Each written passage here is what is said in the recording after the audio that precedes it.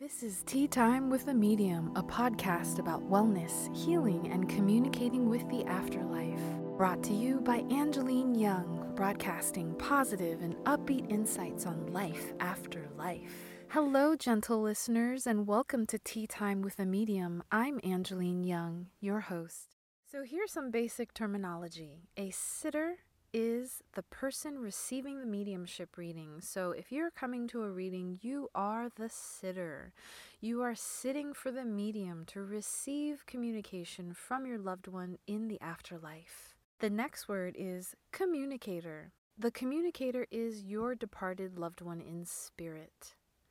A communicator is the person in the spirit world that the medium is linking to or connecting to. A medium, of course, is the instrument that connects the communicator to the sitter. In a mediumship reading, a medium is the person that offers their mind and their body as an open vessel in order to receive the information that comes through from your loved one in the spirit world. And finally, a sitting. A sitting is a private one-on-one appointment with a medium.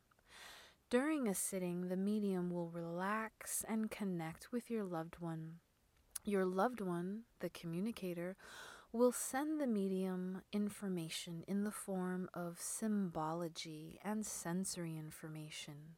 The medium takes that information and interprets it through her frame of reference and relays it to you, delivers it to you in a way that you can understand. So there you go, your basic terminology for mediumship. I hope that helps you to step forward for your healing. You've been listening to Tea Time with a Medium, and that was your Tea Time takeaway, brought to you by Angeline Young, broadcasting positive and upbeat insights on life after life. If you'd like to collaborate with us, or if you'd like to hear us cover a topic of interest, we'd love to hear from you. Give us a call and leave us a message at 520-789-6248. If you'd like a reading, visit us at angelineyoung.com to schedule a time.